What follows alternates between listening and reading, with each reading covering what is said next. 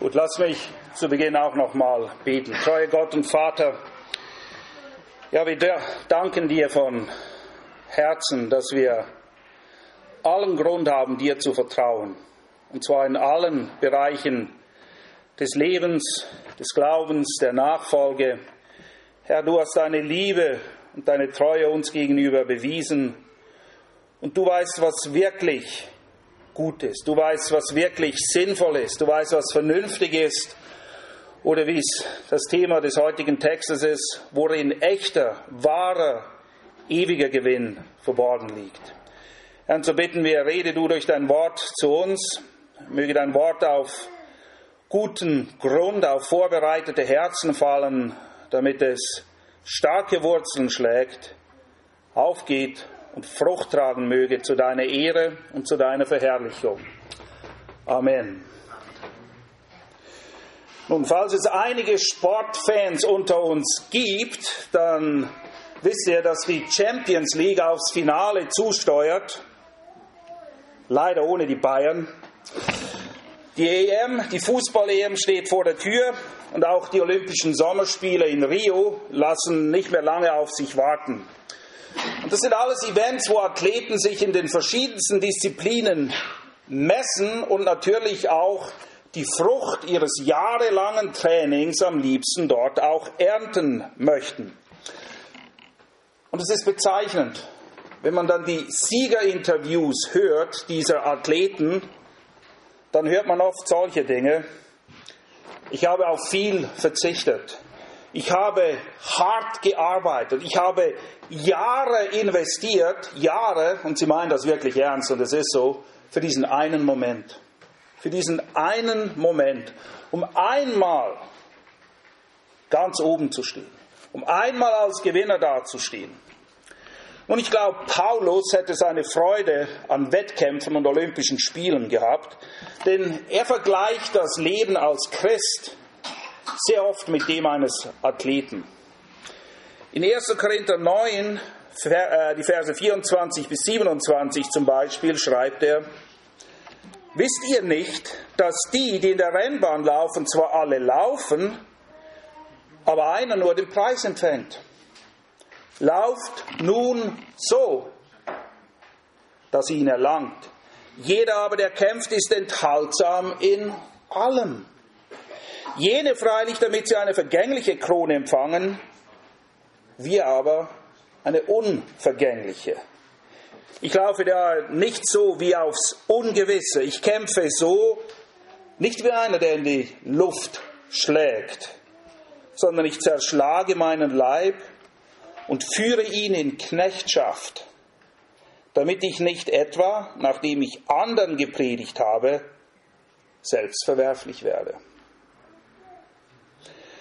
Mit diesen Worten hier liefert Paulus uns eine gute Vorlage zum Einstieg in das Kapitel 3, wo wir schon einige Sonntage drin verbracht haben, wo Paulus das Thema Verlust und Gewinn, eine biblische Verlust- und Gewinnrechnung behandelt und eben aufzeigt, dass es letztendlich nicht darum geht, irgendwelche zeitliche Pokale oder Medaillen oder irgendwelche Titel zu erringen, sondern er betrachtet diese Geschichte aus der Perspektive, die auch für uns wichtig ist, nämlich aus der Perspektive Gottes, aus einer ewigen Perspektive, und zeigt auf, dass es Schätze zu sammeln gilt, die Rost nicht fressen und Diebe nicht stehlen können. Wenn wir Philipper 3, 1 bis 14 lesen, und wir wollen uns heute vor allem auf die Verse 7 und folgende konzentrieren, dann lässt sich diese Gewinn- und Verlustrechnung von Paulus ganz einfach zusammenfassen.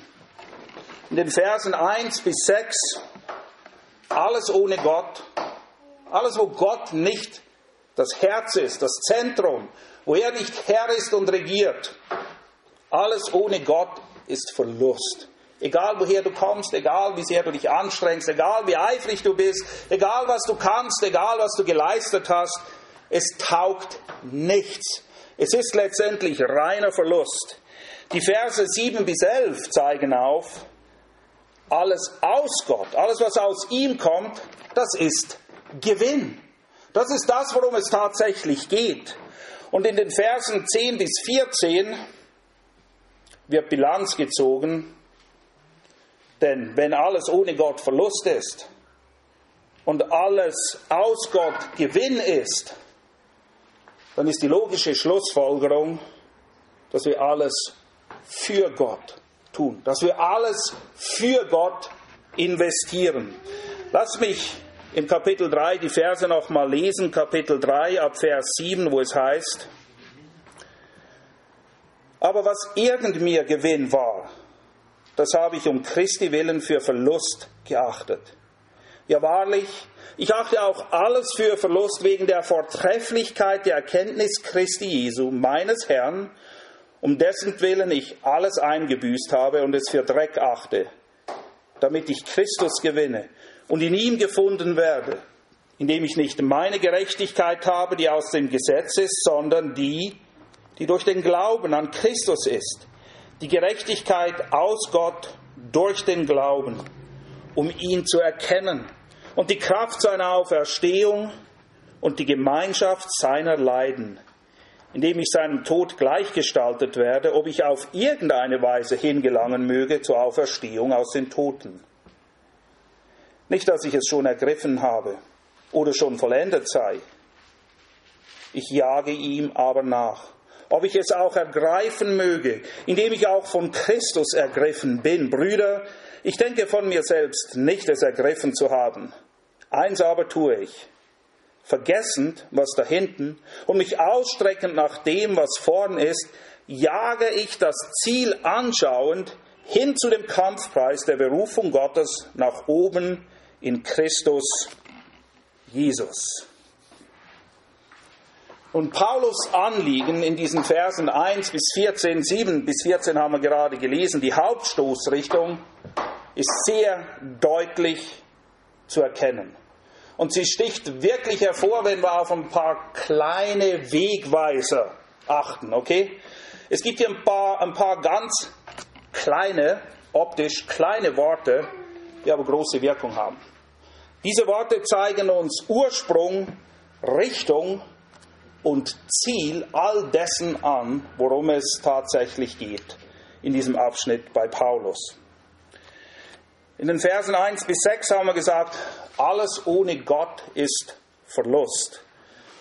Und wir lesen in Vers 4, wenn irgendein anderer meint, auf Fleisch zu vertrauen, ich noch mehr. Wenn es also irgendjemand gibt, der meint, auf Fleisch zu vertrauen, sprich auf eigene Leistung, das, was ich tun kann, meine Werke in irgendeiner Form, und seien sie auch noch so fromm getarnt, okay? Wenn ich meine, ich könnte irgendetwas hinzufügen zu der Gerechtigkeit aus Gott durch Glauben, von dem er dann in Verse 7 und folgende spricht, dann habe ich mich sowas von getäuscht, weil ich einfach feststellen muss, dass meine vermeintliche Gerechtigkeit Dreck ist. Müll. Gülle, wie man bei uns sagt. Das Zeugs, mit dem du nicht mal auf 10 Meter in Berührung kommen möchtest, weil es stinkt. Okay? Das ist alles, was wir bringen. Und wenn wir meinen, wir hätten etwas zu bringen, dann haben wir uns sowas von getäuscht. Und dann kommen 3 Aber.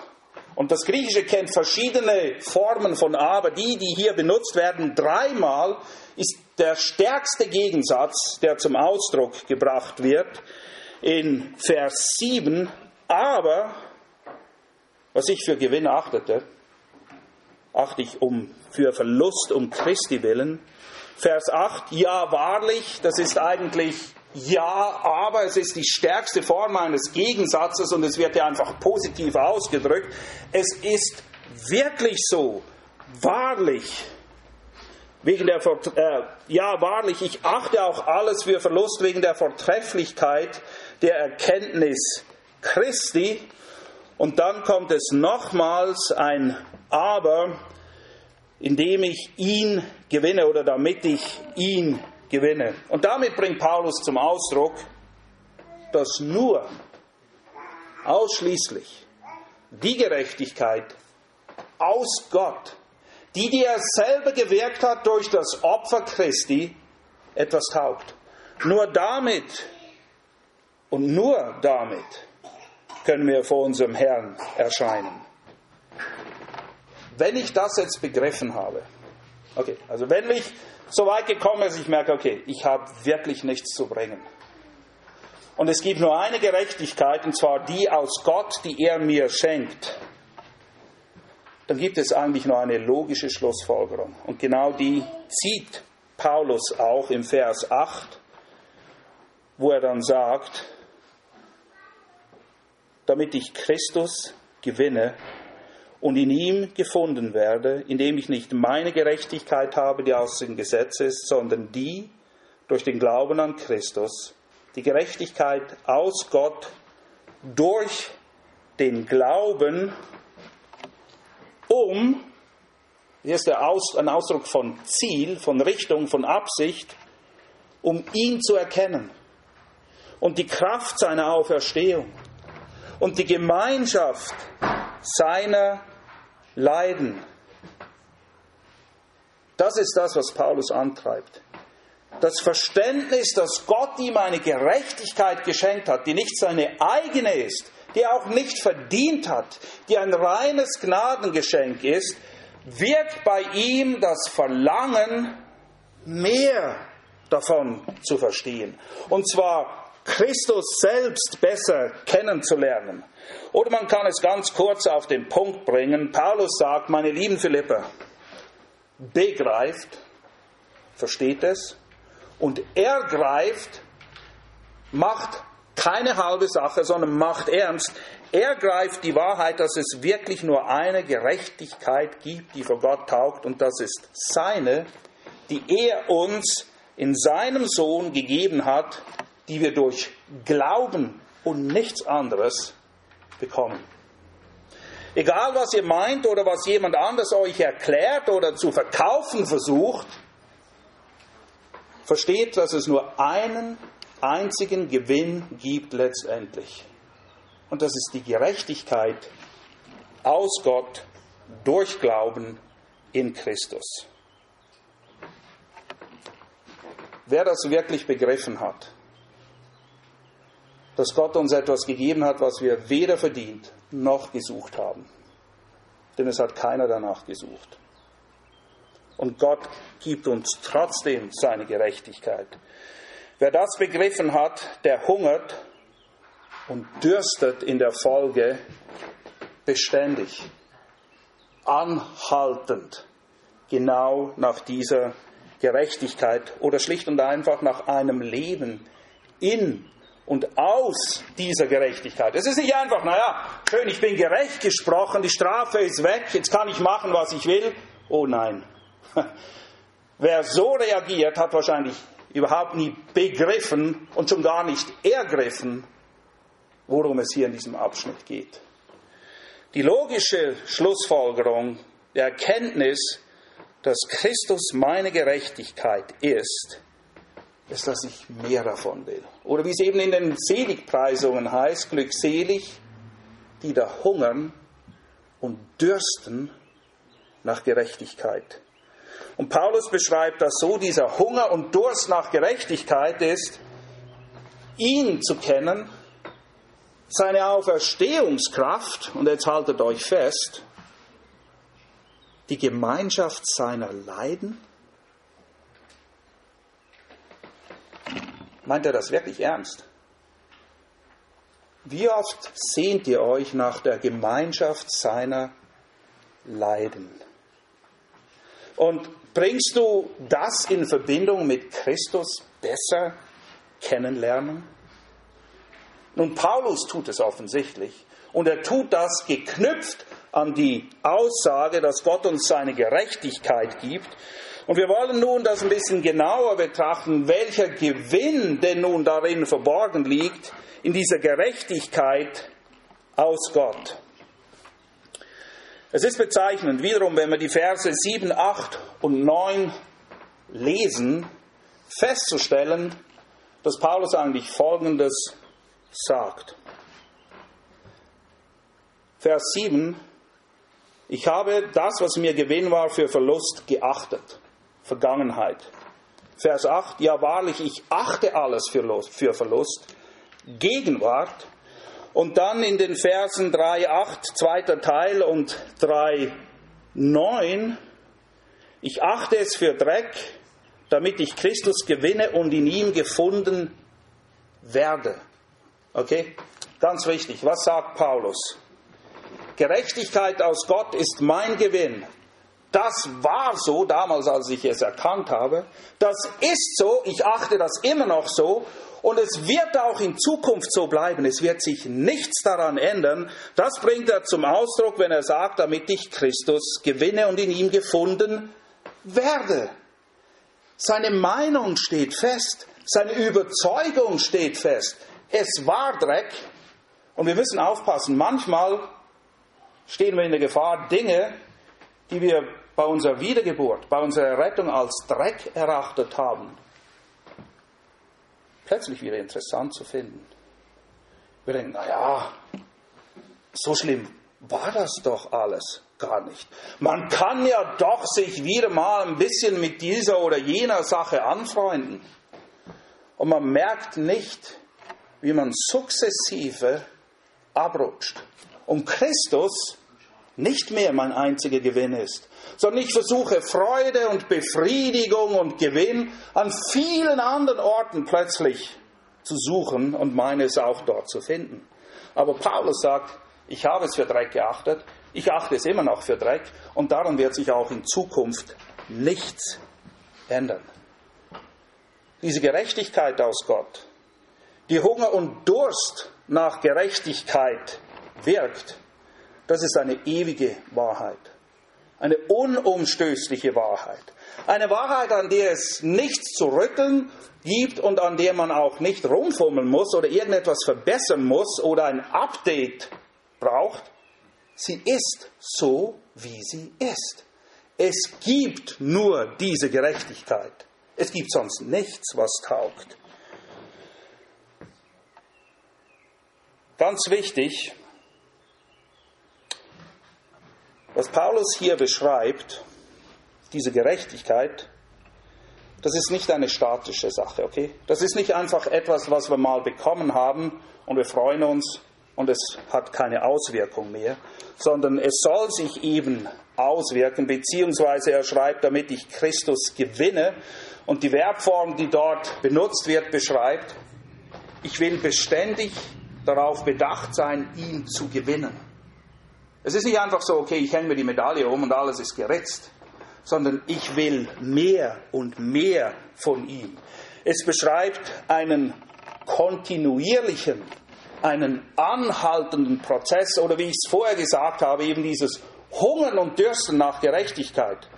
Und wenn wir das ins normale Leben transferieren, dann versteht ihr alle. Ihr habt ja auch nur einmal Hunger und Durst und dann seid ihr gesättigt für den Rest eures Lebens, richtig? Ein Hunger und Durst, das haben wir jeden Tag. Die einen sogar noch viel mehr als die anderen. Ich kenne einige, ich weiß nicht, wo all der Hunger herkommt, den sie haben. Im geistlichen Sinne, es ist manchmal erstaunlich, was für Diäten Christen machen können und sie meinen, es gehe ihnen noch gut dabei. Wisst ihr, wenn ihr nicht esst und trinkt, dann werdet ihr ziemlich schnell stinkig. Wir alle. Aber im geistlichen Bereich habe ich den Eindruck, dass wir manchmal eine Menge wegstecken können. Und wir reden uns selbst ein, es gehe uns blendend. Wir haben keinen Hunger, keinen Durst mehr nach Gerechtigkeit. Dieser kontinuierliche Prozess, dieses lange Rennen wird uns mit der Zeit ein bisschen zu mühsam, zu langweilig. Und wir setzen uns lieber hin auf die Tribüne und kritisieren alle, die laufen, aber selbst machen wir überhaupt nichts mehr. Und wir müssen aufpassen, dass wir das eben nicht tun, sondern wie Paulus erkennen, hier gibt es noch mehr. Die Gerechtigkeit aus Gott ist gut, aber jetzt will ich auch in dieser Gerechtigkeit leben. Und ich will mehr von Gott. Ich will ihn kennenlernen, die Gemeinschaft seiner Leiden, die Kraft seiner Auferstehung, wie er das hier eben sagt. Und wir müssen uns immer wieder vergegenwärtigen, dass unsere Rechtfertigung in ihm wurzelt, das ist die Vergangenheit. Und dürfen dabei nicht vergessen, wie diese Tatsache sich praktisch auswirken soll auf das Jetzt in dem Moment und die Zukunft, die vor uns liegt.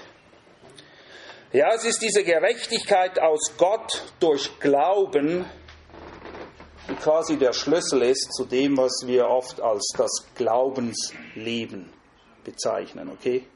Das Glaubensleben oder das Leben im Glauben. Und letztendlich müssen wir eben festhalten, dass unser ganzes Leben hier, ob wir uns dessen bewusst sind oder nicht, ein Leben im Glauben ist oder aus Glauben, zu Glauben und durch Glauben. Römer 1,17 beschreibt das folgendermaßen.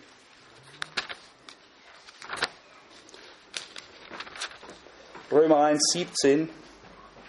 Und achtet darauf, dass Glaube hier wieder in Verbindung mit Gerechtigkeit genannt wird.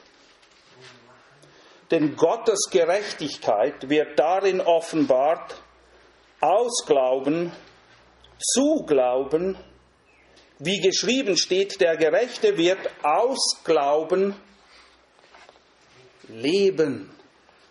Er wird nicht nur aus Glauben errettet, okay? Vergangenheit, punktuell, das hat damals stattgefunden. Nein, er lebt durch, aus Glauben. Das ist dein und mein Leben jetzt und hier, aufgrund der offenbarten Gerechtigkeit Gottes. Galater, die bekannten Verse Galater 2, 20 und 21, beschreiben das Leben im Glauben. Okay, das Leben im Glauben, wo es heißt, und nicht mehr lebe ich, sondern Christus lebt in mir. Was ich jetzt aber lebe im Fleisch, lebe ich durch Glauben, durch den an den Sohn Gottes, der mich geliebt und sich selbst für mich hingegeben hat. Ich mache die Gnade Gottes nicht ungültig, denn wenn Gerechtigkeit durch Gesetz kommt, dann ist Christus umsonst gestorben. Achtet auch hier darauf. Das Leben im Glauben, durch Glauben, wieder in Verbindung mit der Gerechtigkeit, die Gott uns gibt in seinem Sohn. Und zu guter Letzt, und wir gehen bei den Briefen einfach ein bisschen weiter zum Kolosserbrief, Kolosser 2, wir sollen eben nicht nur aus Glauben leben, zu Glauben leben, im Glauben und durch Glauben, nein, wir sollen auch in diesem Glauben gewurzelt sein. Wissen, was der Inhalt unseres Glaubens ist. Nicht einfach glauben um des Glaubens willen. Oder denken, Glauben sei so ein Kraftakt. Ich glaube jetzt. Nein, wir müssen wissen, was wir glauben. Okay? Kolosser bringt das ganz klar auf den Punkt. Kolosser 2, 6 bis 10, wo es heißt, wie ihr nun den Christus, den Herrn, empfangen habt, so wandelt in ihm. Frage, wie hast du denn den Christus empfangen? Wie hast du ihn empfangen? Im Glauben. Mit nichts. Du hast nichts an den Tisch gebracht, okay? Außer deine Sünde. Und dann hat er dir seine Gerechtigkeit gegeben. Und genau davon spricht Paulus hier. Er sagt, so wie ihr ihn empfangen habt, so wandelt jetzt auch in ihm. Diese Gerechtigkeit, die er euch gegeben hat, lebt in ihr, lebt in und aus diesem Glauben. Vers 7, gewurzelt und auferbaut in ihm und befestigt in dem Glauben, so wie ihr gelehrt worden seid. Ich hoffe, ihr seid gelehrt im Glauben, im Inhalt des Glaubens, was wir denn wirklich glauben sollen in Bezug auf Christus und seine Errettung und seine Rechtfertigung und die daraus resultierende Heiligung, die letztendlich zur Verherrlichung führt, wenn wir bei ihm sein werden in Ewigkeit. Paulus fährt hier weiter, überströmend darin mit Danksagung. Gebt Acht, dass nicht jemand da sei, der euch als Beute wegführt durch die Philosophie und durch eitlen Betrug, nach der Überlieferung der Menschen, nach den Elementen der Welt und nicht nach Christus. Paulus warnt hier, wenn jemand kommt und euch sagt, Christi Gerechtigkeit ist nicht genug, sondern ihr müsst noch dies machen und jenes und Folgendes und überhaupt vergesst das nicht. Sagt, lasst euch nicht von diesen Leuten gefangen nehmen. Es gibt nur eine Gerechtigkeit und die ist aus Gott durch Glauben. Es gibt nichts anderes und wir müssen das kennen. Wir müssen darin gewurzelt sein, auferbaut sein, befestigt sein in diesem Glauben, okay? Wir müssen feststehen, wir müssen wissen, was wir glauben. Und es gibt nur einen Ort, wo wir den Inhalt unseres Glaubens finden, und das ist hier. Nicht mein Empfinden, nicht mein Gespür, nicht was mir gefällt, nicht was mich angesprochen hat. Hier finden wir den Inhalt all dessen, was wir glauben sollen. Und wir sollen gewurzelt, auferbaut und befestigt sein darin, weil wir gelehrt wurden, weil wir Gottes Wort kennen, weil wir es studieren, weil wir es erforschen.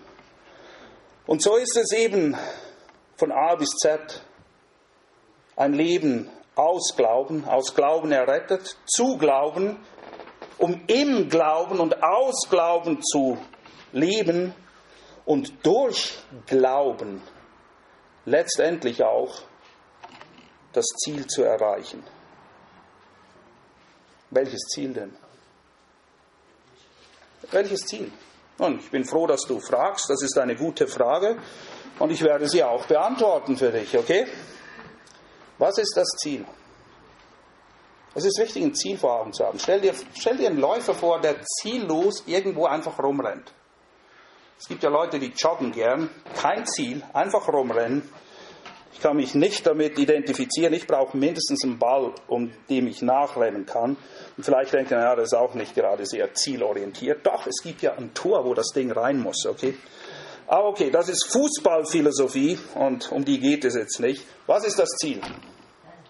Was ist das Ziel? Und das Ziel ist relativ einfach zu bestimmen. Das Ziel ist ein Leben in Heiligung. Oder man kann auch sagen, das Leben im Glauben. Denn wer glaubt, der handelt in Übereinstimmung mit der Wahrheit des Wortes Gottes.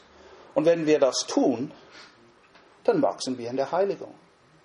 Heiligung ist der deklarierte Wille Gottes. 1. Thessalonicher 4,3.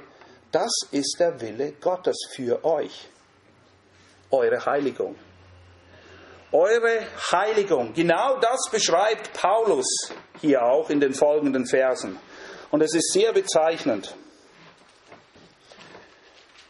Paulus schreibt davon, dass er weiß, was Dreck ist in seinem Leben. Er spricht von Sachkenntnis. Er hat die Sache verstanden.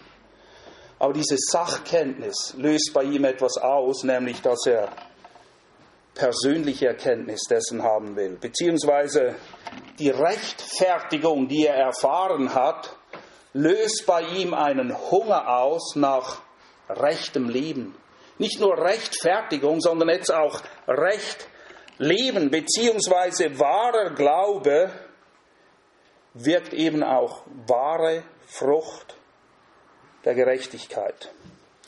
In den Versen 7 bis 9 erklärt Paulus, dass er um seine Errettung weiß. Okay? Er hat es begriffen. Und dieses Begreifen weckt in ihm das Verlangen, darin zu wachsen.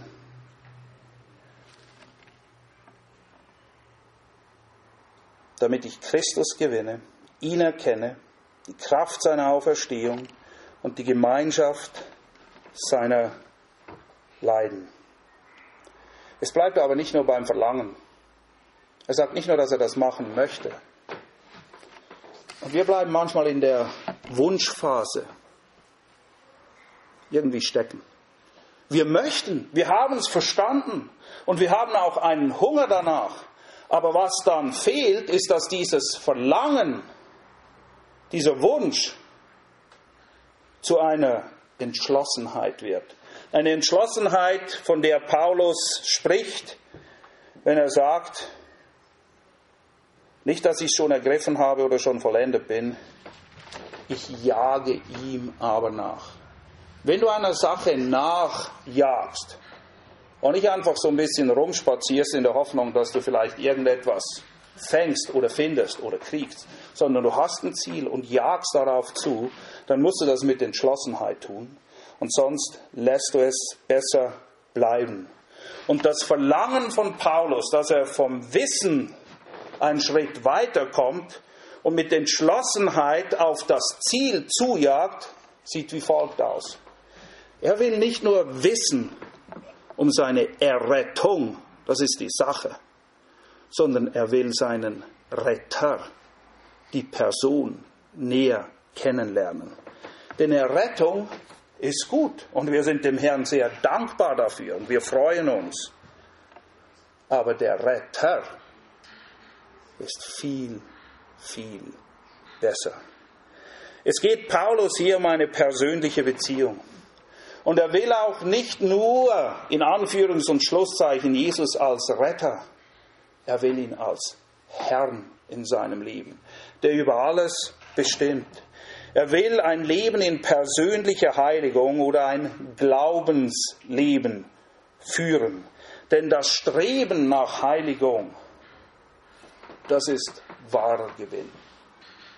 Da werden die Schätze gesammelt, die in Ewigkeit nicht vergehen werden. Was Paulus in den Versen 10 und 11 nämlich beschreibt, das ist nichts anderes oder sind nichts anderes als Facetten oder Komponenten von Heiligung. Wenn er die Kraft seiner Auferstehung, wie es hier heißt, erkennen will, was sagt er damit aus? Was sagt er? Ich will die Kraft seiner Auferstehung erkennen. Die Kraft, die Auferstehungskraft, Epheser 1, 19 bis 20 spricht auch davon. Diese Kraft, die Jesus aus den Toten herausgeholt hat, weil keine Sünde an ihm war, diese Kraft ist es, die Paulus erkennen will in seinem Leben, damit sie ihm hilft, die Sünde in seinem Leben zu überwinden. Okay? Und wenn wir Sünde überwinden, wenn wir gegen die Sünde kämpfen und als Gewinner hervorgehen, dann nennt man das Heiligung. Das ist Heiligung. Paulus spricht davon und sagt, das möchte ich sehen. Ich möchte, dass seine Auferstehungskraft, diese Kraft, die die stärkste ist, die es überhaupt gibt, auch in meinem Leben aktiv wird. Ich möchte sehen und erkennen, dass ich Sünde überwinden kann. Und dann spricht er, dass er die Gemeinschaft seiner Leiden erkennen will. Nun, das ist da, wo die meisten von uns ein bisschen ins Stocken kommen, richtig? Die Gemeinschaft seiner Leiden? Wieso Leiden? Was soll ich? Leiden finde ich nicht toll, okay? Wieso will er das? Psalm 119 gibt uns Aufschluss, unter anderem. Psalm 119, Vers 67 heißt es, ehe ich gedemütigt wurde, irrte ich. Jetzt aber halte ich dein Wort. Was sagt der Psalmist? Ehe ich gedemütigt wurde, irrte ich. Da ging ich auf falschen Wegen. Aber die Demütigung oder das Leid, das du in mein Leben gebracht hast, oh Gott, hat dazu geführt, dass ich jetzt dein Wort halte. Vers 71, es ist gut für mich, dass ich gedemütigt wurde, damit ich deine Satzungen lernte. Und falls wir es noch nicht begriffen haben, worum es geht, Vers 75, ich weiß, Herr, dass deine Gerichte Gerechtigkeit sind und dass du mich gedemütigt hast in Treue. Und das sind Dinge, die wir wissen müssen, denn wir empfinden es garantiert nicht so, okay? Leid ist kein schönes Gefühl. Gedemütigt zu werden ist keine angenehme Sache. Aber gedemütigt zu werden und durch Leiden hindurchzugehen mit unserem Herrn ist oft notwendig, damit wir das lernen, was wir sonst nie gelernt hätten. Ich bin überzeugt, jeder, der hier sitzt, kann eine Geschichte erzählen oder mehrere, wo er zurückblickt und denkt, oh, ich möchte das nicht nochmal erleben, aber ich bin froh, hat Gott mich durch diese Sache hindurchgeführt, weil ich habe da etwas gelernt, was ich sonst nie gelernt hätte. Jesus spricht auch davon, und zwar in der allerersten Predigt, die er hält. In den Glückseligpreisungen in Matthäus 5 sehen wir genau dieselbe Gesinnung. Genau dieses selbe Verlangen, von dem Paulus hier spricht. Und es hilft uns zu verstehen, warum er sagt, ich möchte die Gemeinschaft seiner Leiden erkennen. Paulus war nicht masochistisch veranlagt, okay? In keiner Weise. Aber er wusste gewisse Wahrheiten, die das Wort Gottes lehrt. Und Jesus lehrt sie gleich zu Beginn, am Anfang seiner ersten Predigt in den Seligpreisungen, ein Hand aufs Herz. Wer würde das als eine Glückseligpreisung wählen, was Jesus hier lehrt? Matthäus 5, Vers 10. Und achtet auf den Wortlaut. Glückselig die um der Gerechtigkeit willen Verfolgten. Was heißt das? Sie werden verfolgt, weil sie eben nicht nur gerechtfertigt sind, sondern weil sie auch gerecht leben möchten. Weil sie sich an das halten wollen, was Gott von ihnen in ihrem Leben will. Und damit stößt man nicht immer auf offene Ohren und offene Arme. Richtig? Wenn wir das tun, was richtig ist vor dem Herrn, dann kannst du mal ganz schnell bei deinen Arbeitskollegen oder deinen Nachbarn oder deinen Freunden anecken. Und Jesus sagt, glückselig die um der Gerechtigkeit willen Verfolgten, denn ihrer ist das Reich der Himmel. Glückselig seid ihr, wenn sie euch schmähen und verfolgen und alles Böse lügnerisch gegen euch reden, um meinetwillen. Freut euch und frohlockt, denn euer Lohn ist groß in den Himmeln, denn ebenso haben sie die Propheten verfolgt, die vor euch waren. Wieso haben sie die Propheten verfolgt? Weil sie das Volk mit seiner Sünde konfrontiert haben. Und ihnen die Gerechtigkeit Gottes vor Augen gemalt haben, was immer zur Folge hat, dass wir unsere Ungerechtigkeit und unsere Sünde in seinem Licht erkennen. Aber es ist gut. Es ist nicht angenehm, ja, aber es ist gut. Ist, wenn du zum Zahnarzt gehst, findest du das besonders angenehm? Ich nicht, weil bei mir muss er immer bohren, nicht sagen, ja, ist super, Sie können wieder gehen.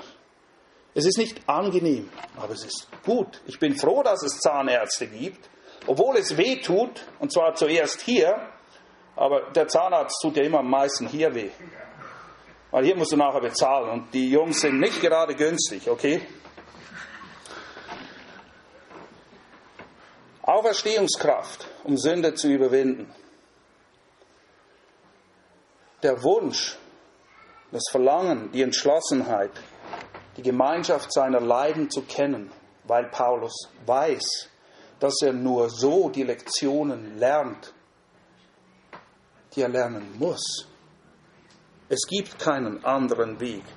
Und die Schlussfolgerung dann, das Ziel, und jetzt kommt es von einem Verlangen zu einer Entschlossenheit, wenn er sagt, Ich vergesse, was da hinten ist und jage auf das Ziel zu.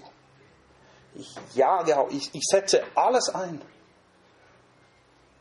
Das ist auf das Ziel zu jagen. Das Jagen nach Heiligung, das Leben im Glauben an die wirksame Gerechtigkeit Gottes, mein lieber Freund, das ist deine heilige Pflicht. Das ist nicht eine Option. Das kannst du dir nicht aussuchen, wenn es dir gerade passt oder die Zeit es erlaubt oder die Umstände passend sind. Nein, es ist im wahrsten Sinne des Wortes deine heilige Pflicht. Philipper 2, Vers 12 sagt Paulus: Daher, meine Geliebten, wie ihr allezeit gehorsam gewesen seid, nicht allein als in meiner Anwesenheit, sondern jetzt vielmehr in meiner Abwesenheit, bewirkt euer eigenes Heil mit Furcht und Zittern. Jagt der Heiligung nach mit Furcht und Zittern.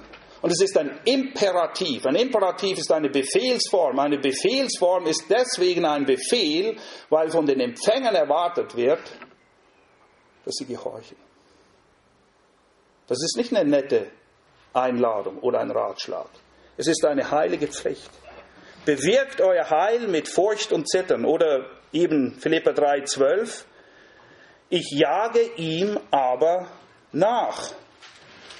Und wenn ihr es noch deutlicher haben möchtet, dann geht zu Hebräer 12. Hebräer 12, Vers 14. Jagt dem Frieden nach mit allen. Gilt für jeden. Nicht nur für ein paar Superapostel oder Elite-Heilige. Jagt dem Frieden nach mit allen. Warum? Und der Heiligkeit, ohne die niemand den Herrn schauen wird. Wir werden ihn nicht sehen. Wir werden ihn nicht. Unser Blick für ihn wird getrübt. Unser Blick für seine Heiligkeit. Unser Blick für seine Güte, auch in den schweren Wegen, die er uns führt. Und die führt er uns manchmal. Wir schauen ihn nicht mehr. Unser Blick wird getrübt, wenn wir nicht nach Frieden und Heiligkeit jagen. Okay? Danach jagen. Das ist eine heilige Pflicht. Zweitens, die Frucht der Gerechtigkeit, dein Ziel. Da führt es hin. Wir bleiben hier mit Hebräer 12, 11. Alle Züchtigung. Und hier greift er wieder diesen Gedanken von Leiden auf. Okay? Alle Züchtigung. Und die Bibel ist sehr realistisch in diesen Dingen. Alle Züchtigung aber scheint für die Gegenwart nicht Gegenstand der Freude. Richtig? Richtig. Klar. Freust du dich, wenn du gezüchtigt wirst? Ich freue mich nicht. Ich sage nicht, ja, endlich wieder mal. Nein, hört auf, so fromm zu sein, als wäre das eine tolle Sache. Nein, ist es nicht. Züchtigung ist in dem Moment, wo wir sie erfahren, nicht Gegenstand der Freude, sondern der Traurigkeit. Danach aber. Danach. Okay? Wenn wir sie ertragen haben, wenn wir durch die finsteren Täler manchmal hindurchgegangen sind, danach, nicht vorher und nicht mitten daraus heraus, danach aber gibt sie die friedsame Frucht der Gerechtigkeit. Wem? Denen, die durch sie geübt worden sind. Ja, es ist wie beim Sport. Wer nicht trainiert, wer nicht übt, wird nicht weiterkommen. Und es ist hier genau dasselbe. Wir müssen uns in diesen Dingen üben. Es ist mit Ausharren, es ist mit Schmerz verbunden, es ist mit Schweiß verbunden oft. Es ist nicht ein Sonntagsnachmittagsspaziergang. Es ist eher wie das Erklimmen eines Berggipfels. Aber der Herr geht mit uns. Wir müssen uns üben in diesen Dingen. Und Paulus schreibt genau von derselben Sache zu Beginn des Briefes und betet für die Philipper, dass sie genau das erfahren. Philipper 1, 9 bis 11. Und um dies bete ich. Wofür betet er? Genau dafür betet er zu Gott für die Philipper. Dass eure Liebe noch mehr und mehr überströme in Erkenntnis und aller Einsicht, damit ihr prüfen mögt, okay? Damit ihr unterscheiden könnt, was das Vorzüglichere ist. Wisst ihr, manchmal sind die schwierigen Dinge das Vorzüglichere. Aber wenn wir nicht eine Schau für Gott haben, werden wir sie nie als solche erkennen. Wir sind von Geburt auf alle faul und bequem und egoistisch und nehmen gerne den Weg des geringsten Widerstandes. Das ist so. Und Gott muss uns trainieren. Er muss uns üben, damit wir die richtigen Entscheidungen erkennen und sie auch fällen. Damit ihr lauter und ohne Anstoß seid auf den Tag Christi, Vers 11, erfüllt mit der Frucht der Gerechtigkeit. Erfüllt mit der Frucht der Gerechtigkeit, die durch Jesus Christus ist, zur Herrlichkeit und zum Preise Gottes.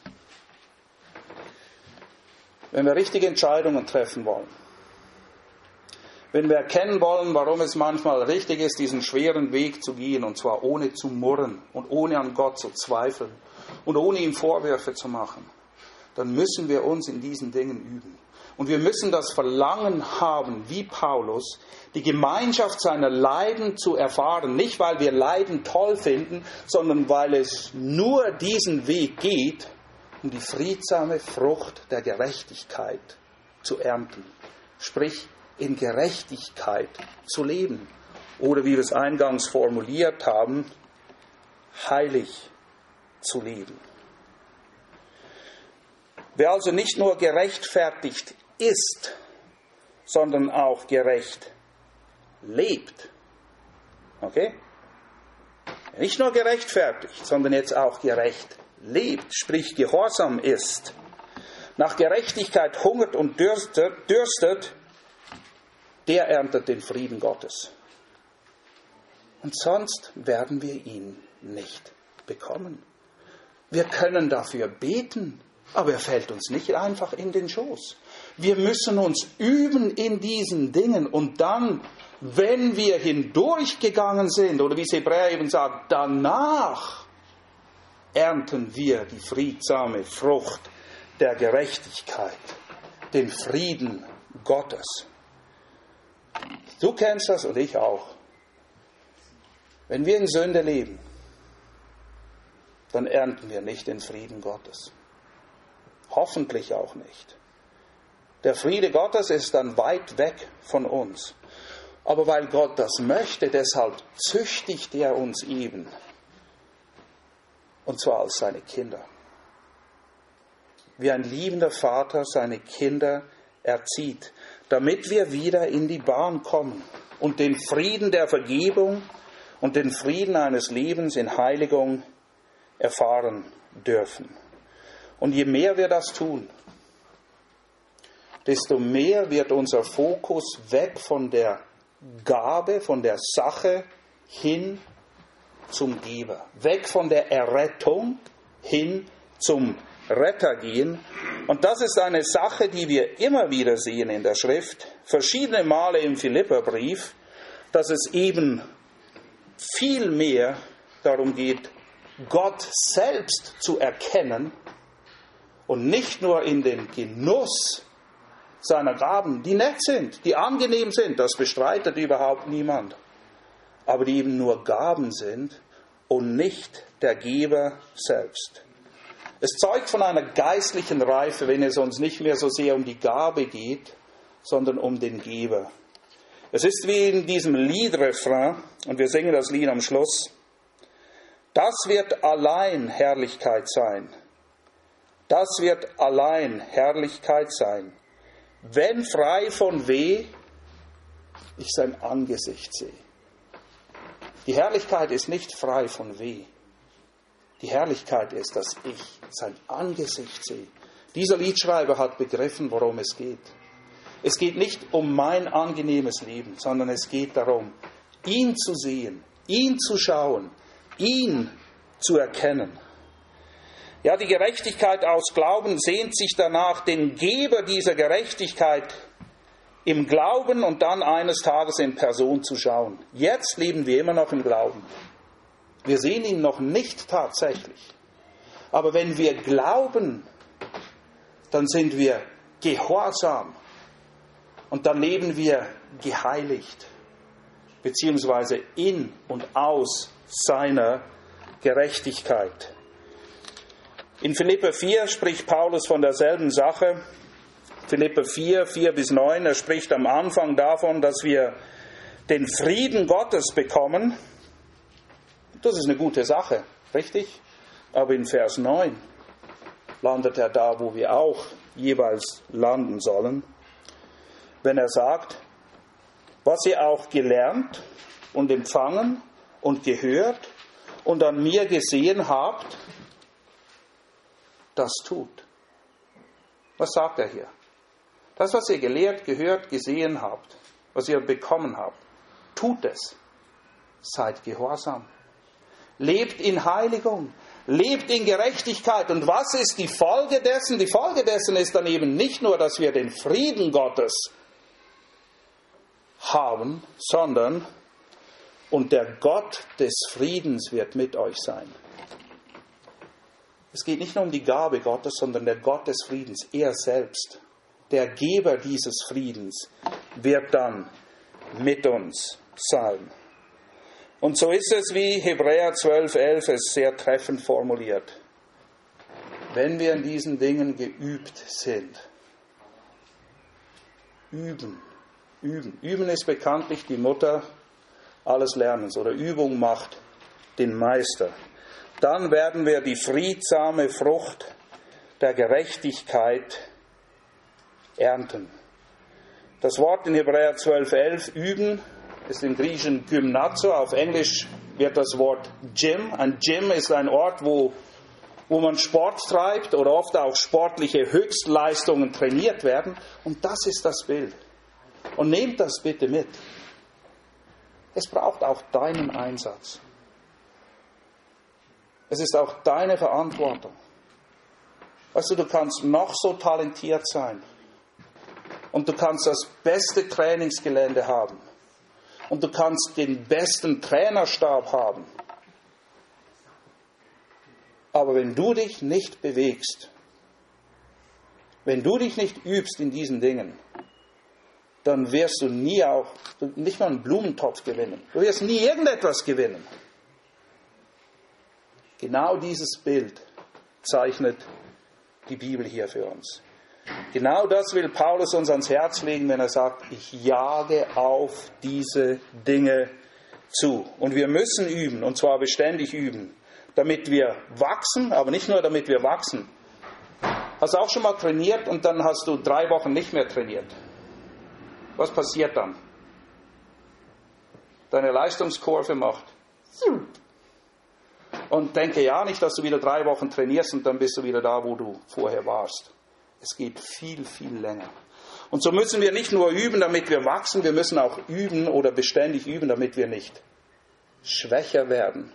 Oder wie es im Volksmund ganz einfach heißt, wer rastet, der rostet. Richtig? Wer rastet, rostet. Wir haben keine Zeit zu rasten. Wir sind nicht angewiesen zu rasten. Philipper 1,29. Es ist schon erstaunlich, dass in einem Brief der Freude Paulus so viel von Leiden spricht. Denn euch ist im Hinblick auf Christus geschenkt worden, nicht allein an ihn zu glauben, sondern auch für ihn zu leiden. Was? Ein Geschenk soll das sein, für ihn zu leiden? Ein Gnadengeschenk, diese Leidensschule zu durchlaufen, nach der Paulus sich sehnt? Ich frage dich, freust du dich über dieses Gnadengeschenk? Freust du dich, dass es dir geschenkt ist, nicht allein an ihn zu glauben, sondern auch für ihn zu leiden? Ja? Nein? Manchmal, vielleicht? Und am nächsten Sonntag werde ich euch aufzeigen, warum du allen Grund hast, wirklich allen Grund hast, dich zu freuen und wie du es vor allem lernen kannst oder dich darin üben kannst, dieses so überaus unterschätzte und missachtete, zur Seite geschobene Gnadengeschenk des Leidens anzunehmen, Gott dafür zu danken und dich sogar darin zu freuen. Lass mich beten zum Abschluss. Treuer Gott und Vater,